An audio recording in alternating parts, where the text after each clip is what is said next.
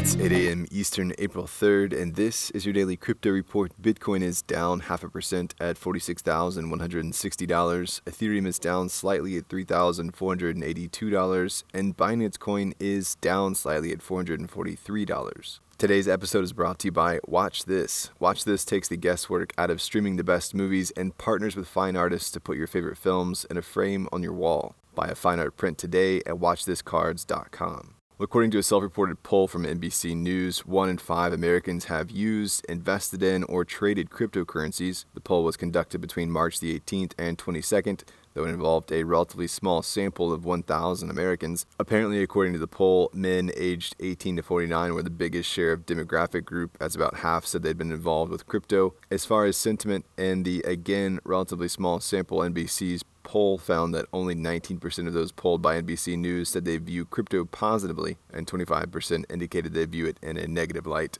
The rest are neutral. Well, Prime Block is planning to go public via $1.25 billion SPAC deal.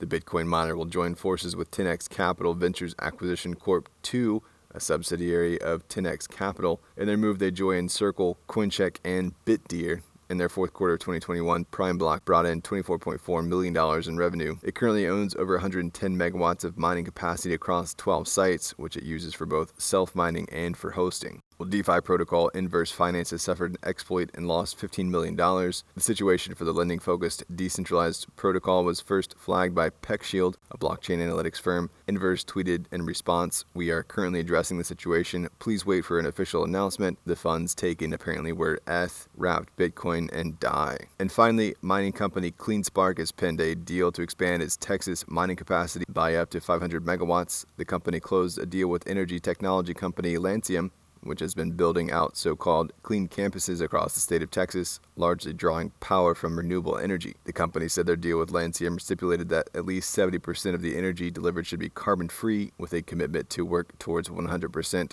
renewable energies. Well, that's all for us today. Visit us at dailycryptoreport.io for sources and links, and listen to us everywhere else you podcast under Daily Crypto Report.